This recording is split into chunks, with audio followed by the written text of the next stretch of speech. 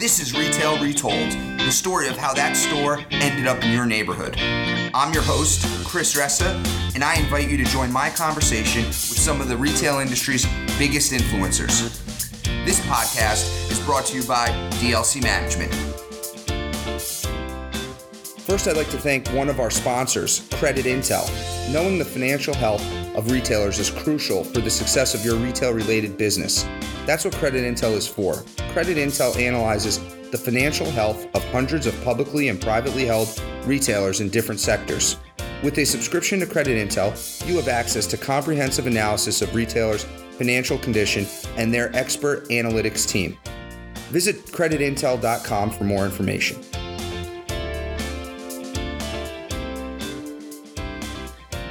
Hey everyone, Chris Ressa here. Hope all is well. I'm down in Atlanta today working with the DLC team at the Atlanta regional office, and I am excited for today's podcast. We have Jayson Siano joining the show.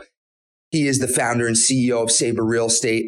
He is a social media guru and a great leader, and I'm excited for you all to hear his insights on what's going on in the world today and talk about some real estate deals that he's been a part of. But before I go there, I wanted to give everyone a little nugget today on how to best beat the gatekeeper. This is for all those salespeople, leasing people.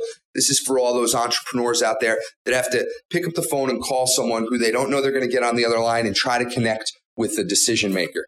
And you got to quote unquote, and I'm doing air quotes right now, get past the gatekeeper. There's a lot of different frameworks and befriend the gatekeeper and all this stuff. I'm going to give you one tidbit that will help facilitate a much more productive call with a gatekeeper. And that's with asking open-ended questions versus close-ended questions. Instead of saying, is the owner available? Saying, who might be the best person to speak to about this opportunity? Instead of saying, can I have his phone number? Which is, again, ends in a yes or a no, and there's a 50-50 chance that you get the information you need, and you could risk no. I might say, what's the best way for me to connect with the owner? This has paid dividends for me as I've dialed for a lot of dollars in my day. The ability to use language and open-ended questions to help the gatekeeper facilitate a connection between you and the owner versus forcing the gatekeeper into a yes or no answer. I implore that when you're trying and it's a true cold call, you don't know who you're going to get, you don't know how to get to the right person, and you're calling. The best way to get to the next step is not to use close-ended questions that can end the call quickly, but to ask open-ended questions that give you a chance to get more productive information and help the gatekeeper facilitate a connection with you and the person on the other side. So it's not, is the owner available? Can I speak to the office manager? It's more like, who might be the best person to speak to? When is the best time to get a hold of them? If you were me, how would you connect with the owner? These are much better questions, much better use of language to help you get to the next level. That's what I got today, everybody. Just a little cold calling, beat the gatekeeper nugget. I know it's as old as time. That's a little thing that's helped me. I hope it helps you. Enjoy the podcast today, everyone. Thanks.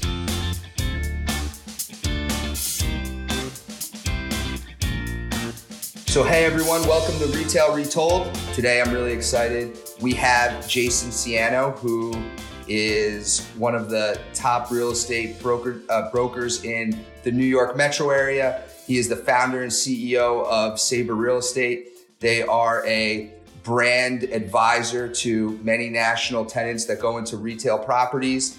And he is probably the top digital guy in the commercial real estate industry as it goes to producing content that we all see. So welcome to the show. Really excited to have you, Jayson.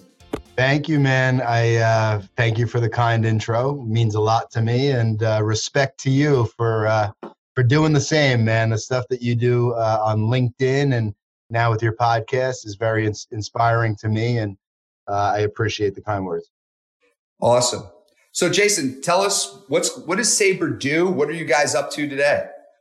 Yeah, so Sabre is a brokerage advisory company based out of New York. We have 3 offices in New York Metro and a bunch of different service lines. Started the company with my partner Ken Breslin back at the end of 2010, so we're approaching a decade. Somebody's screwing up my live video because they're calling my cell phone. So and that will happen a lot, I'm sure, through this podcast. So so I started in the business almost 20 years ago, which is absolutely insane. Went through a smaller boutique firm to CBRE, and then ultimately wanted to start my own company, which is Sabre. Today, we are focused on the traditional, retail real estate brokerage business in New York Metro, and we also have built a pretty strong national advisory firm that works the entire country. So you guys get, New York Metro is one of the top markets in the country. You guys see a lot of different things going on there. And plus you have this national platform for advisory. What's going on in the world today? What's going on high level? What are you seeing out there? Yeah, man. I'm fortunate to be able to spend a lot of time all over the place, right? So I have a unique perspective, especially for a broker and an advisor, right? It's rare that somebody focuses on the whole country. So for me, on a more local New York Metro level, I'm seeing a lot of vacancy. I'm seeing a lot of retailers, obviously, closing. The last episode, I don't know if you saw the last episode of Future Proof that I put out, but I was standing in a shopping center not far from where I grew up, just talking about, the different life cycles of that center, which is always to be expected, obviously, right? There's ebbs and flows and cycles. But the main difference today is really the impact, the Amazon effect, and the impact that the internet is having on retail. So I would say, a lot of the traditional retailers are much more impacted, and Sabre is fortunate to focus a lot on different areas that are a little less affected, I would say, by the internet. Awesome. And so what is Sabre? You mentioned you guys are focused on some technology resistant tenants. And so what are you guys focused on today?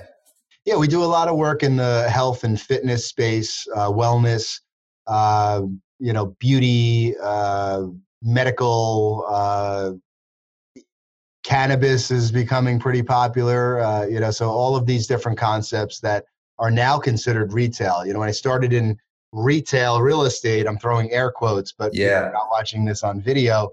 It was much different 20 years ago, and today there's so many other categories that kind of fall under retail. I don't feel like the medical sector was necessarily classified as retail back when I started in the business. But what's interesting, Sabre is a major reflection on myself, and we happen to focus on where I've always excelled, which is smaller square footage, restaurant hospitality, all of these different categories that are not necessarily traditional retail. So as the world continues to change and evolve, I like to say that the world is actually coming to us. Very cool. So I I forget when it was, but Tom McGee, the top guy at ICSC, he put out, it was either an article, an op-ed, something where he called it not retail real estate, but consumer real estate. Somewhere a person is going to consume something, whether that's a gym, a healthcare, or a restaurant, or actually take a product, but they're consuming something. They're spending dollars and getting something in return. And that's what it has shifted to. And even us, right? Our portfolio is definitely morphed. All the types of uses you talk about are there. And we have a considerable amount of what used to be called non-retail in our centers. What I think that has done, though, is the retailers that are good, and as the weak are getting, are going away, those retailers are getting stronger and stronger. And that's one of the things we're seeing. So when you got the guys like Ulta Beauty and TJX and Burlington, they're getting stronger and stronger as, others might be getting weaker and weaker. So. Yeah, listen, I also think that it was a lot more forgiving, back in the day when there were fewer ways for people to shop. So I think, today it's much more important to be current and differentiate yourselves as a retailer, because, there's people can, just go anywhere and buy the same product essentially, right? So yeah, I think that the commodity business is tough. And I think that's one of the reasons for the success of the digitally native brands, the direct to consumer. One of the examples I like to give is Duluth Trading. If you've seen them, I like their products. I'm a shopper. I'm a fan. And I don't believe there's anywhere you can buy that stuff except on their website, in their store, or in their catalog. I don't think they've wholesaled it to other channels yet, and they've protected their channel. And so it's pretty differentiated. They have different unique workwear products and other stuff that you can't get elsewhere. And you got to go to Duluth if you need that type of stuff. And there's a lot of digitally native Untuck It, right? If you want a shirt that you don't tuck in, you got to go to either Untuck It's website or go to Untuck It, right? And so I think that is a way to differentiate yourself when you have a new innovative product. And a lot of retailers or wholesalers are starting to protect their channel now, right? We saw Nike is no longer selling on Amazon, right? And they want you to go to them, whether that's their website or whatever. And they terminated a lot of deals with a lot of retailers that they had. Obviously, they've kept key ones like Foot Locker and whatnot. But I think you're totally spot on that you need a differentiator. You need something that makes people come. The days of finding a place where there's a hole in a market segment, most segments are covered in most markets, and then just throwing product on the wall and selling it. Those days are gone, right? Gone. That's what's, as you said, easier to do. You can't do that anymore. You better step up your game. It's not that easy. Yeah, I mean, I think you mentioned obviously Untuck It. I think other brands like Untuck It are using the aspect of showrooming really well. Yeah. Only opening locations in markets that make a lot of sense for them, that have their consumer, and companies like Bonobos, where you go in and you try things on and you ship it direct to your house. And I think it's as a consumer, myself. You mentioned Nike, which is near and dear to my heart. Same. One of my favorite brands. Oh, the best, right? I have an absolute sneaker addiction. It's a major problem. Who know me in any capacity understand how I basically wear Nike head to toe practically every day. They're doing a great job, and they're also working the scarcity model into it, like Yeezy and Supreme, and I'm heavy into the streetwear culture, and that's something that I've always been involved in, from young on. And I think as that continues to get more mainstream, you're also going to see a lot change in fashion. I think there are many people in fashion that have the perspective that the world has enough clothing, right? So you're starting to see these clothing resellers, the Real, and other companies like that are doing a great job. So I think, every category is getting disrupted right now, or has been getting disrupted and will continue to get disrupted. And so will our commercial real estate business, by the way. Yeah, totally. And what's Sabre been really focused on lately? What's new at Sabre? What's like something you guys are always innovating, doing different? What's the latest at Sabre? What are you guys up to? And if you can't tell it all, I'll give a little teaser to the world. Yeah, no, I thank you for giving me the platform to do that. I mean, we're somebody this morning, asked me who my competition is, and as a company, right? And I sat across from them and said, honestly, I don't really view Sabre as having competition, because we're so focused on what we do, and we're so authentic, and the culture that we've created over the last 10 years is really unique, I think, in the commercial real estate brokerage and advisory space.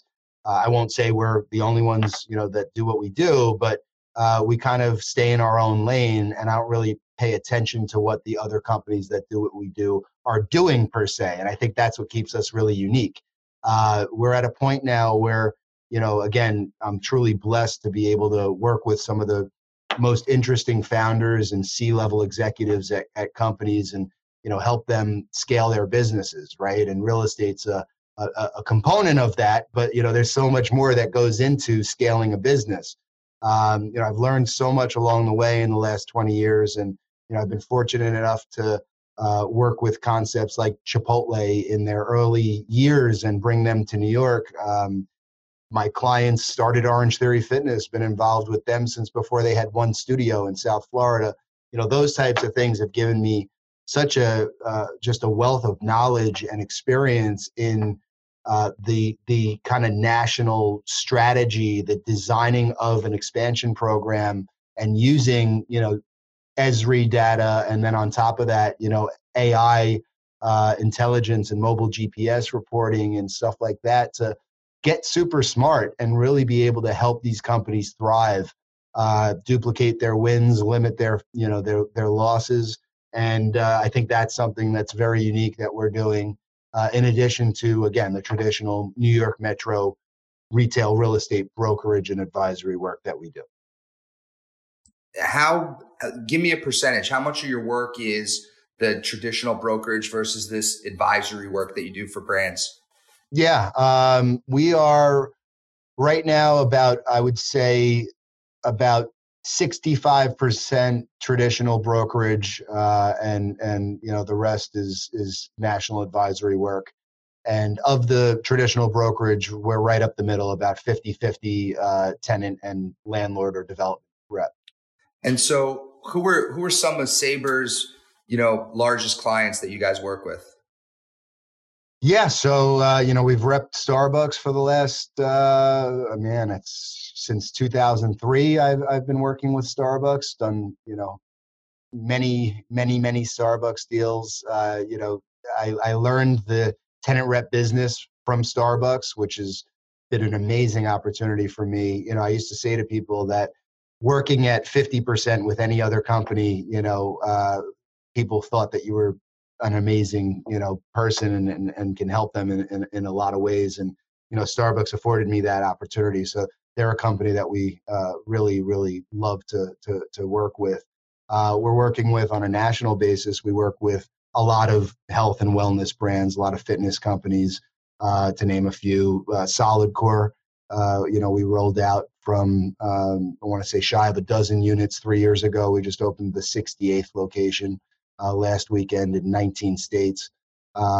We work with Y7 Yoga, another really, really dope concept. We work with Rise Nation. We work with True Fusion. I'm just companies that come to mind. We work nationally with Squeeze Massage, which is That's a great name. Phenomenal, right? And yeah. Some of the folks from Dry Bar. So, we're really excited about that company and where it's going. And so I think the thing that's really fascinating to me is how did you find these brands, especially at the start, right? How do you find Solid Core before they have one, or Orange Theory before they have one studio? How are you in with these guys at the incubation phase, versus when everyone else tries to get on board when they've got 300 locations? What are you doing that everyone else isn't? Traveling the world constantly and looking for the newest exciting thing. In addition, I will say, again, being in the business for 20 years and having built a track record of integrity and, putting the client first, it's a pretty small world, and it only gets smaller. So a lot of these companies, I'm fortunate enough to be told they should reach out to me or, put in contact with. I mean, more often than not. I mean, it's been a long time since I've really pitched an account. So I'm fortunate, again, 20 years later to be in that position where people are told that, at a minimum, they need to have a conversation with me. That's brand, man. That's brand right there.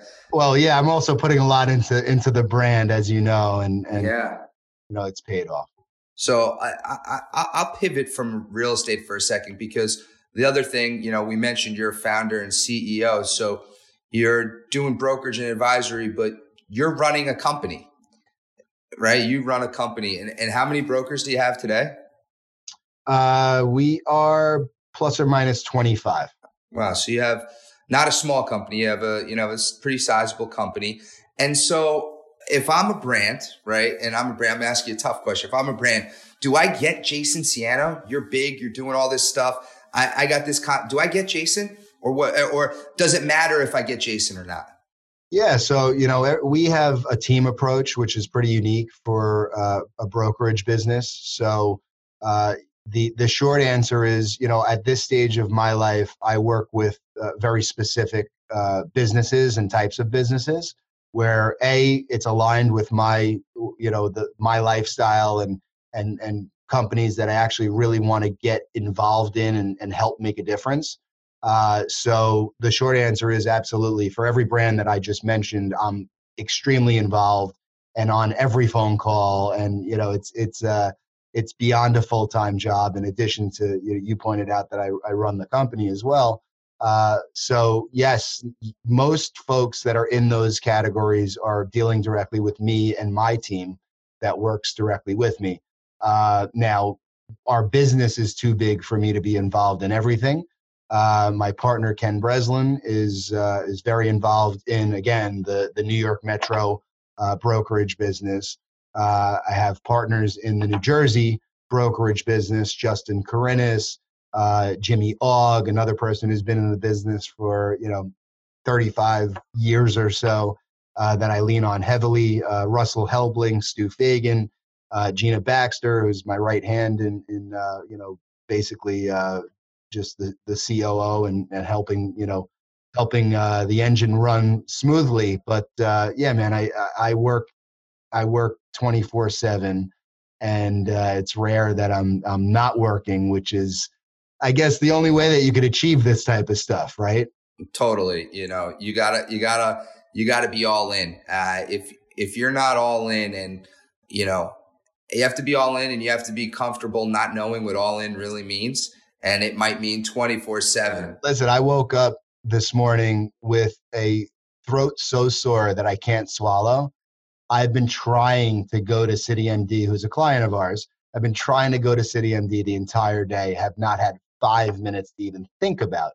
So, like, honestly, it's a grind. I don't have, it's insane at this point. It's absolutely insane. But it's so exciting because I feel like I'm so gracious that I have this scenario, man, because back in the day, I used to early saber, man. It was sleepless weeks, not sleepless nights. Like, the fact that I'm here playing on this level today I feel so blessed to do it. So, I'm literally too blessed to be stressed. I have a smile on my face. To be stressed. It's the truth because, again, I'm just fortunate that, there were many times along the way that I could easily not be sitting here right now, Yeah, there's a lot of moments in time where you could just pack up and walk the other way, and you just gotta keep going all in and go and plow through. Otherwise, you're in this business. This is a really trying business. So, for those people out there, whether they're entrepreneurs in retail, whether they're brokers, as they move up from being a one-man band to being to a place where you're executing, but you're also doing the strategy for running a large business.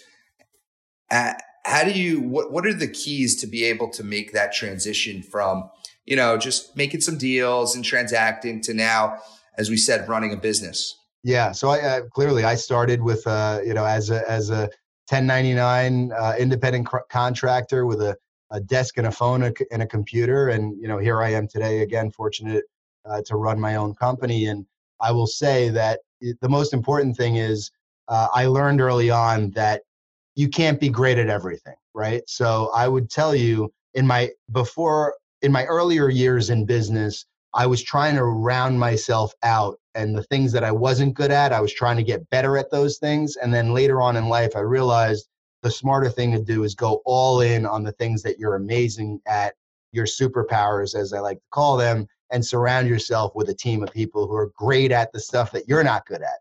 You'll accomplish that much more. I'm a control freak, and I'm super involved in everything that I do. I've also had to learn along the way to give up some of that control to people that are highly capable, understand how I want things, because that's the only way that you could actually grow without cloning yourself. And if I could clone myself, I would absolutely do it. But those are a few tips, I think, for people coming up. And there's so many other things, but I would say you have to learn how to play well with others in the sandbox, and you have to take the stairs. You can't take the elevator. There's no shortcut to success in this business, and it takes a long time to establish a reputation, and it could take a very short amount of time to ruin it. So integrity is very important. I hear that a lot from entrepreneurs, the control piece as they're growing and they got to give up control. I think it's part control. I think it's also that they've had success and they know what it takes to get it done. They would love for someone else to be able to just replicate it, but it's becoming trusting in others, right? It's being able to trust them, right? I think if you could go to bed 100% certain that everyone was going to do it and how you know it would get done with the integrity that it took to get it done, it would be easy to let go of control. It's the fact that when you're starting out, you just hired this person, you're not really sure, and you knew how much you took to get to where you are, and one little mess up could turn it all around. And, especially when you're young and growing in the business, those mess ups take years sometimes to come back from. And so I hear that a lot from people all the time. So I appreciate that, going all in on your strengths and, bringing in people, really the self-awareness to bring in people to do what you're really not good at. I think that is that's a strength. If you have the capacity to actually realize, this isn't my cup of tea. I need to hire someone to do that. And until you do that, you can't scale up. So kudos to you. And you could end the podcast right here because I think that's the most sage advice we'll probably give. But moving on, you have worked on, I think like 100 Starbucks and 1 million deals. And you probably have a story of how a store ended up somewhere. But I think one of the things unique about what you guys do is you don't bring just a store to one location. You bring brands to an entire market. And so I think that's really interesting. And, do you have a story about how you brought a brand to a specific market? Oh man, too many to honestly to hone in on one of them. But I guess in order to give some context into what it is that we really do, I'll tell a story. I think people can gain from it. So early days, repping Massage Envy, looking to enter the suburbs of New York with the first location. When we set out to design a strategy, for this instance, I'll use Long Island as a territory. So we'll ultimately decide how many locations at saturation, based on qualified households. Long Island is 2 counties. Nassau County is 1.5 million people. Suffolk 1.3 million people. So we could basically take all that data and overlay a strategy on top of that and decide where the tier 1 and tier 2 markets are, which is typically the first phase of a strategy when we're working with corporate or an area developer. Franchising, obviously a little different than corporate. And we were doing that with Massage Envy, and the first franchisee for them on Long Island wanted to be in Lake Success. Lake Success doesn't have very much retail, and there's a shopping center, which is one of the best shopping centers on Long Island, called the Lake Success Shopping Center. Now it's owned by a family, and I approached them with the Massage MD concept, and the owner of the Lake Success Shopping Center responded to me that his wife was, I think, had been like a massage therapist at one point in her life, and he heard a lot of bad things about massage parlors and all this stuff, and so I'm trying to educate him on what Massage MD is and that it's a legitimate brand with hundreds or thousands of locations at that time, and I spent, honestly, I want to say, I think I opened maybe 10 Massage Envies over the next several years on Long Island. And we had kind of given up on that market and on that center. And one day I got a phone call from the owner who calls me almost as if we never spoke before. And he's like, Jay, you represent Massage Envy, right? I'm like, yeah, I do, and we haven't spoken in like a year or whatnot. He's like, I really would like to have them in my center, as if, again, Matt, we never had this conversation. I feel like that's such an interesting, I had a conversation. I touched on that this morning with a franchisee for a brand that we're representing, because they called me and said, we really want to be in this town. It wasn't Lake Success, but they used a specific town. And they said, well, we looked at every shopping center in this town. There's no availability, or we're restricted by other tenants, et cetera, et cetera. I told them that story, and I said, listen, especially in a market like Long Island, you have to be willing. Timing is everything, right? Because if you want to be in specific projects, you're not necessarily going to be able to get into them in a short amount of time. So you have to kind of go off to the next territory or trade area that you're interested in potentially opening in, and keep watching how things change in those other markets, and ultimately you'll get there.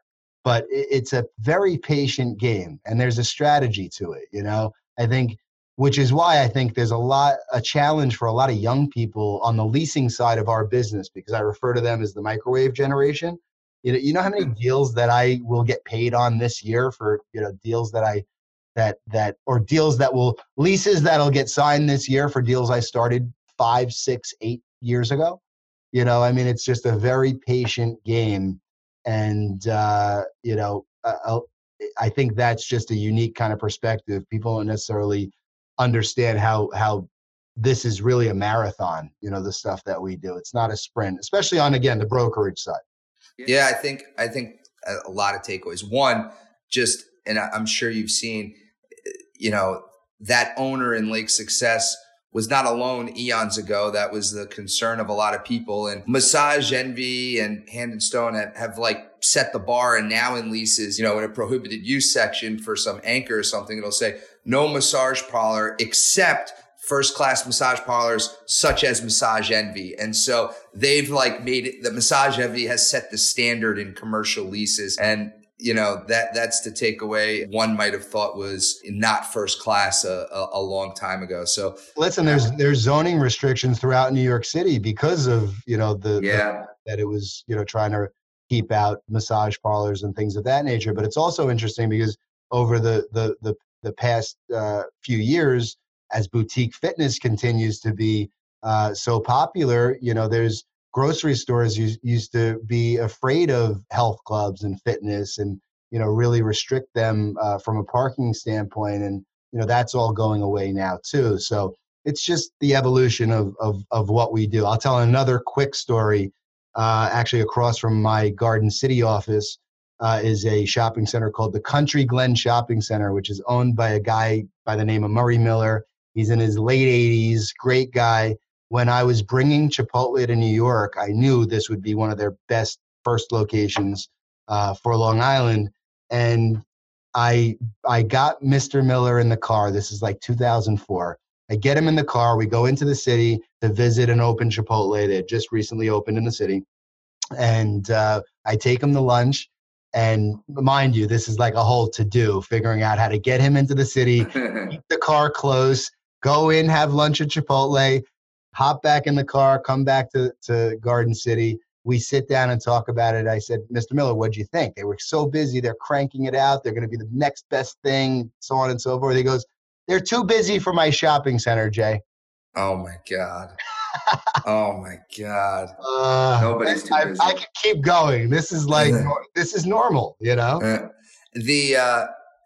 man. Did they end up getting there? They did. Yeah, we ultimately did a deal, but it took another probably year and a half of convincing him why they would be great for his property. We should call him together and ask him if it was a good idea.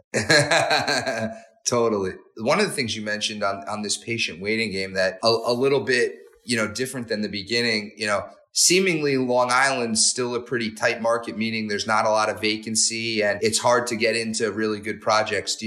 Is that a fair statement? The good real estate is good and tough to get into for the most part, but you're starting to see opportunities free up now more than ever because of all of the companies that are filing for bankruptcy. And, so there's a lot of space that wouldn't have been available, in prior years because the economy is very strong and companies are still continuing to go out of business. So there's a lot of available space, a lot more than I've ever seen. Are you competing for spaces? You guys, when you're representing a tenant, are you competing in these good centers with other brands for the space? Yes, the A shopping centers, you're definitely competing for space. But the smaller space, I would say you're competing. Yeah. Larger space, there's fewer tenants to fill that, those anchor spaces. Do you still have to sell landlords on why a tenant might be good for their center? Always. Long Island, again, it depends where you're talking about, but Long Island is a very interesting market because you have families that own major shopping centers. Yeah. You're not always dealing with REITs.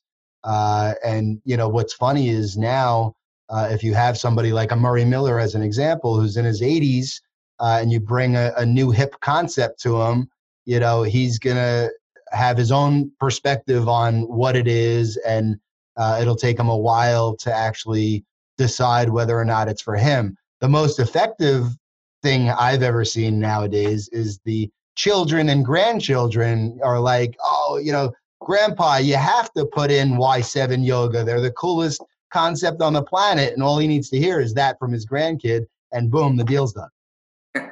So, unbelievable. It is. And that, tying back into social media and, the what we do with social media, meaning you and I, and how we're using it to enhance our presence and put our properties, in a different light, and our retailers and everything that we do. It's interesting because the young people are really paying attention to that. And I think that, the people in the industry for a long time who still don't understand why I put out a video every week, or still don't understand how important it is to use LinkedIn or Instagram or Facebook. I call it networking at scale. And if you don't know how important networking is in business, then I can't spend my time trying to educate people who are not able to understand the importance of these things. It's like wasting your breath. It's totally wasting your breath. Going back to Lake Success for a minute. So you end up, the guy doesn't want to put in a massage parlor right away. And so were you engaged by the franchisee or from Massage Envy corporate, or how did you get the engagement? That's an amazing story for another time, but I was working with the area developer who owned 5 states. Got it. So he goes and he says, I want to be in Lake Success. This is the project. You come back and you say, I can't make it happen right now. What's his take on that? Well, that was the franchisee who had bought the territory. Got it. So ultimately, he was only willing to go into, I think it was 2 properties at the time that he identified that he was interested in.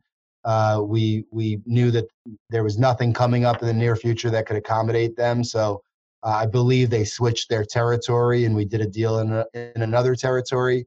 And when that space came available, and the owners of Lake Success Shopping Center wanted Massage Envy, we revisited the conversation. And I can't actually recall whether or not it was that franchisee who ended up there. But it's pretty commonplace. And so that was Lake Success. That was like number 10. Where was the first Massage Envy on Long Island? That's a great story. That was Oceanside, New York, with ultimately the guys who went on to start Orange Theory Fitness. Wow, they were Massage Envy franchisees first. They were, area developers for Massage Envy. From there, they actually found a concept called European Wax Center in Fort Lauderdale, Florida, that had 2 locations. They asked me to fly down and check out the concept. I did. They ended up partnering with the Koba brothers and rolling that concept out to several hundred units before starting Orange Theory. Oh, wow. So those guys, Those guys were in the wellness space for a while before Orange Theory popped off. They were in the wellness space, but even more so, they were in the franchising world. Yeah, exactly. Which is complicated to get in if you don't have any experience in there.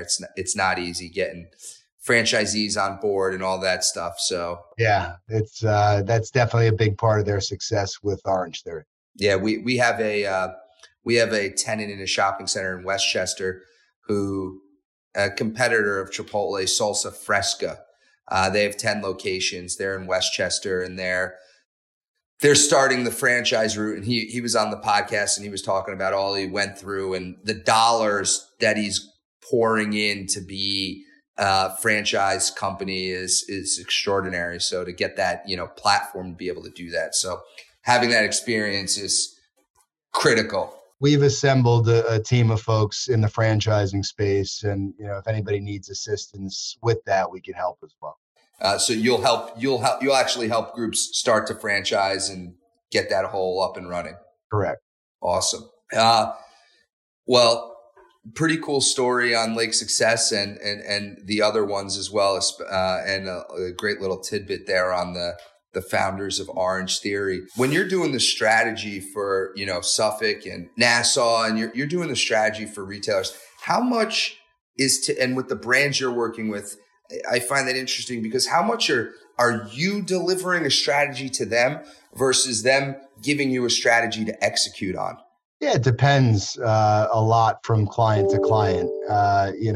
I'm typically involved with companies where I'm actually they're more or less their in-house real estate team, so we're very much working together on the strategy, which is what I enjoy the most, so I get to feel like I'm a tenant quite often, and I look at everything through the eyes of a tenant as if I'm the CEO of that company, and then build the strategy and present the strategy to the client, and then we ultimately work through it together and finalize a strategy that we end up implementing. That's with again a lot of the companies that I'm personally working with, but with other large companies, where if they give us a roadmap and it's more or less something that they've worked on internally and they present it to us, we'll analyze it and always give our feedback. We're never gonna look at something, and if there's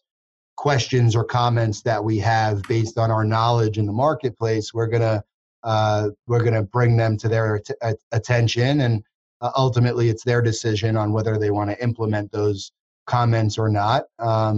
So we're here to advise. So last thing on, and going back to one of the points you hit on Lake Success, is that the right deal might not be available. And so you pivot and you might move on to another market. When do you say this market's, whether it's Lake Success or Garden City, this market's too good? The money-making opportunity is too good. I'd love to be in that project, but you know what? They don't want me, or it's not available. I'm going to go down the street or across the street. When do you come to that realization? It, again, varies with everybody. When we look at, and for some of our clients, it's as simple as the intersection, right? There's 4 corners at an intersection, and two of those corners are the 1,000% location for us. And when we vet out those 4 corners essentially, and we start to realize, hey, one's a gas station that just re-signed a lease, the other one's TD Bank that paid X for the site and all that fun stuff, we end up going away from that 1,000% location, going one off, wrapping the corner, and then you start to actually see how that impacts your sales projection, right? So this is a science. All of this stuff is a science. The difference is when you're dealing with a corporate, with a company that has a very sophisticated in-house real estate team and will help make that decision versus a franchisee who just wants to be close to their house and drive 5 minutes to their massage envy or whatever it is. The decision logic is very different. And I'm assuming in Lake's success, there was no opportunity to do that. You mentioned there wasn't a lot of retail. So every franchisee is different. There were opportunities, but this franchisee at the time was not interested in taking inferior real estate. Got it. Well, I guess he was proven right, because a year and a half later or whenever it was, he ended up getting that location. So kudos. It was longer than a year and a half. It was years later. Yeah. Years later. Yeah. Got it. All right. Well, listen, last part of our show, appreciate all those stories. Last part of our show is called Retail Wisdom. Love it. So for question 1, best piece of commercial real estate advice for everybody out there. Don't get in the business. What about if you're already in the business? I'm kidding. I would say the best piece of advice that I can give to people is, what's going on right now in retail real estate specifically is not just a cycle. The impact of the internet is real, and you need to realize what's going on and figure out how to swim with the stream, and as opposed to denying that it's happening and saying, well, this is just what happened when Blockbuster went out of business, and all the same stories that we hear from people who have been in the business and in downturns many times. I think most of them believe this is just a cycle. It's not. Pay attention and stay relevant or be irrelevant. Stay relevant or be irrelevant. Like it. All right. Second question. Sorry, not advice. Second question. Extinct retailer you wish would come back from the dead. Ooh. Extinct retailer I wish would come back from the dead. It's a tough one, man. That's really tough.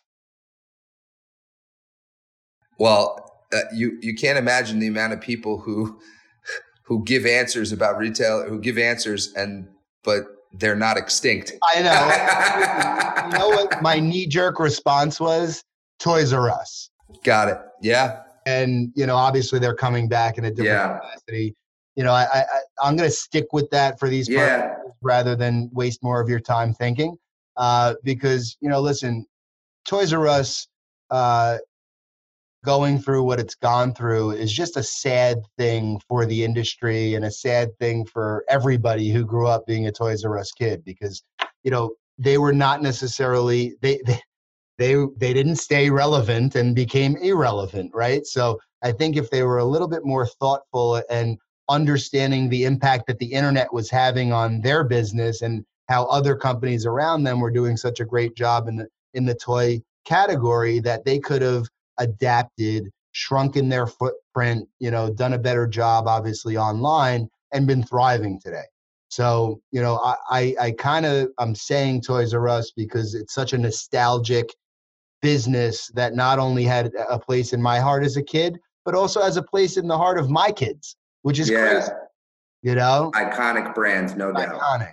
But hopefully they'll learn from their mistakes and come back in a different, in a different form and be around again. I know they're working on it, so I'm rooting for them. Rooting for them as well. I think it's also a lesson on, everything you said is all true. I think they're definitely a lesson on leverage, right? They were, even if they wanted to, they couldn't pivot because, they had so much debt, and they put themselves in a position where they couldn't maneuver. When they filed, they did 11.5 billion in toy sales. And you can just think about that, right? If I told you I'm going to give you an $11 billion business, can you figure out how to make a profit on the $11 billion in revenue? And that's how indebted they were. So tough stuff. But my answer though, now that I had a moment to think while you were talking, my answer is Tower Records, because I just enjoyed going into that store and hanging out and listening to music and doing my thing. So that clearly that will not happen, but hanging out in Tower Records was a good pastime. Maybe Spotify or Pandora will have some cool experiential concept that opens. What music does Jayson listen to? This isn't one of my 3 questions, but what's on the playlist on the ride home? Yeah, so I used to be a DJ, and I actually perform a little bit, just to have fun. So I'm very into music, and I like all different the genres of music. But right now I'm heavy into hip hop. I always have been, really, electronic music, hip hop, but I love pop music and rock and classic stuff, and a lot of like the like Dirty Heads and surf, kind of like surf rock music, like Slightly Stupid, Dirty Heads, Jack Johnson. I love. But right now, like, I'll hop in the car, and believe it or not, I'll put on like Justin Bieber Yummy. All right. You have to realize now, a lot of my time in the car is with my kids, and we're hanging out together, having a great time. And that's how old are your kids? I have 2 boys, 8 and 5. And all right. Yeah. Honestly, that's the only reason you need to follow me on Instagram, if you're not already, is to see my kids performing to hip hop music. Pretty comical. Awesome. Last question. So I am on Best Buy's website, and one of the top toys anywhere in 2019 around Christmas was the Fuggler, the Funny Ugly Monster 3-inch vinyl figures, and the styles may vary. The 3-inch was a hot one because it was a stocking stuffer. What does the 3-inch vinyl Fuggler pack cost? How many are in this pack? There is. That's a great question. So there's one in a pack. I'm sorry, it's a 3-inch figure. Got it. So it's a 3-inch figure. The Fuggler. A Fuggler, and I'm gonna say that thing would sell for about $12.99. The 9-inch is $14.99. The 3-inch is a steel stocking stuffer, $4.99. But thank you for playing. Go to Best Buy for the Funny Ugly Monster, the Fuggler. I'm just happy my kids didn't ask for the Fuggler. They asked for everything else under the sun, but not the Fuggler. The new one. Awesome. Well, listen, Jay, I've taken up an hour of your time, a little bit more. I know you got a bunch of deals to slay, and I really appreciate it, dude. Hey, listen, I appreciate you. Keep up the great work, and thank you so much for having me on, man. If you're a brand out there looking for national advisory work, some brokerage work in New York Metro, reach out to Jayson Siano at Sabre Real Estate. Jayson, what's your website? Yeah, sure. So we're www.sabre.life, L-I-F-E, and you can reach out to me through Instagram. It's my full name, Jayson, Jayson, Siano, Siano.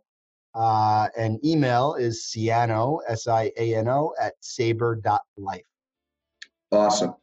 Excellent. Before Vegas, let's grab dinner. Let's do it, man. All right. Absolutely. Long before Vegas. Long before Vegas. All right, brother. Thank you so much. You too, man. Later. Thank you for listening to Retail Retold. If you want to share a story about a retail real estate deal you were a part of on our show, please reach out to us. This podcast highlights the stories behind deals from all perspectives, so it doesn't matter if you're a retailer, broker, attorney, or an architect. Contact Diane Lee at dlee@dlcmgmt.com. Also, don't forget to subscribe to Retail Retold so you don't miss out on next Thursday's episode.